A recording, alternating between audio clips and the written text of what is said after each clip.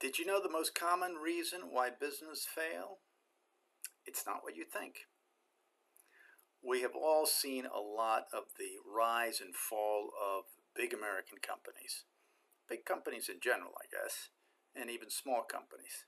They make a lot of money, then they go into the expansion mode, sometimes start losing control, sometimes other items, and then there's the slow down, or a quick end, or at least a shrinking. Why does this happen? Many times, they step out of their expertise or specialty by expanding into products not well researched, that the public does not necessarily want, or that they're not prepared to handle as a company. Many years ago, I was in the mortgage business, and I remember working with a realtor who was kind of new to the business. He was all excited because he started making some sales. He actually started making a lot of sales. He started to make a lot of money, and he thought he was on his way to stardom, and he could have been. But he became sidetracked. He decided to open a department or another company to offer the homeowner insurance to his home buying customers. He also then wanted to offer a property inspection service that he would offer before the sale, so the person could know any repairs that needed to be done on the property.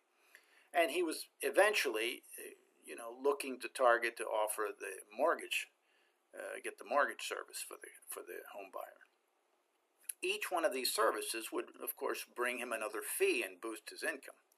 The problem with this approach is one sees the income potential, but not the negatives, in the way of costs, in the way of knowledge of the subject, of what you're offering, and just doing too many things at the same time. I mean, what did he know about property construction to be able to determine on a property inspection if the home was in good shape or not? An expert makes it look easy.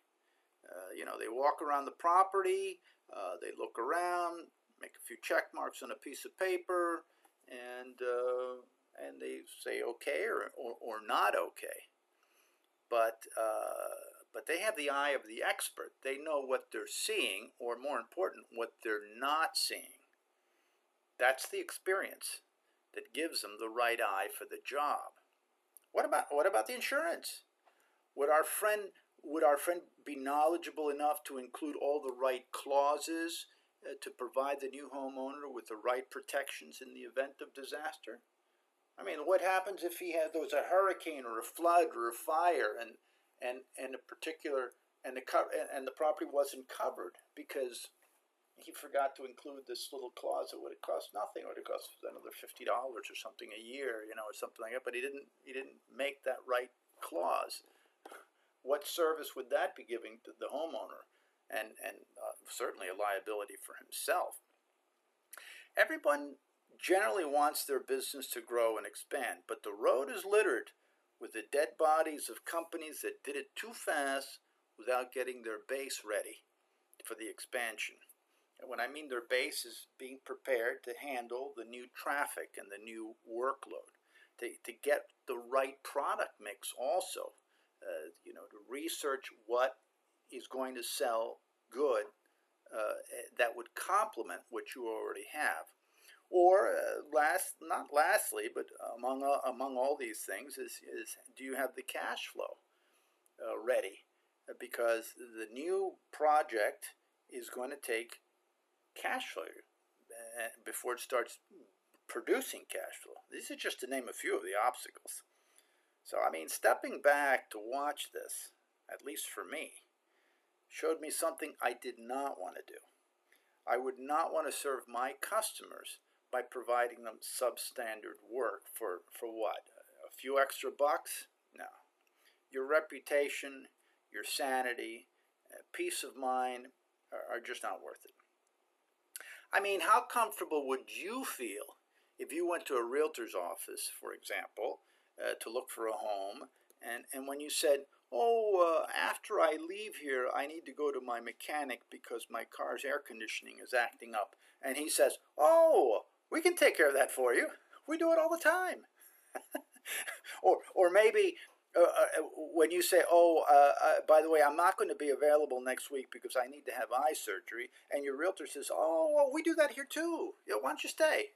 I mean, where would you be? You can't be everything to everybody, but you can be known to be real good at what you do.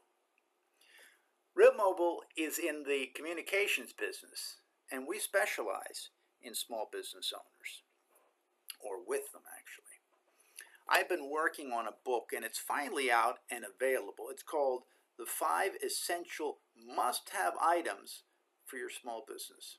It's a great book, and it shows you how you can increase your revenue and reduce your stress just making more time for yourself with your communication system.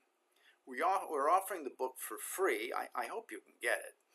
Just go to realmobile.biz. That's REALMOBILE.biz. Biz is BIZ on your computer, and you can get it right away. As I said, it's free, and it covers the vital essentials you should have in place in your business. Not with Real Mobile, just in general. We talk about what's out there, what's worth it, what you can get for cheap, what you can get for free sometimes, and what's just not worth the big bucks.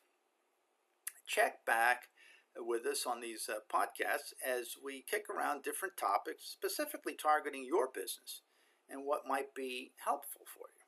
Topics like today, it doesn't specifically have a specific motive, but except that it does recenter you and it gives you time to refocus on stuff that you could get distracted with. Something that's in your best interest. Thanks for stopping by and listening. And listen, have a wonderful day. Have a wonderful rest of your day.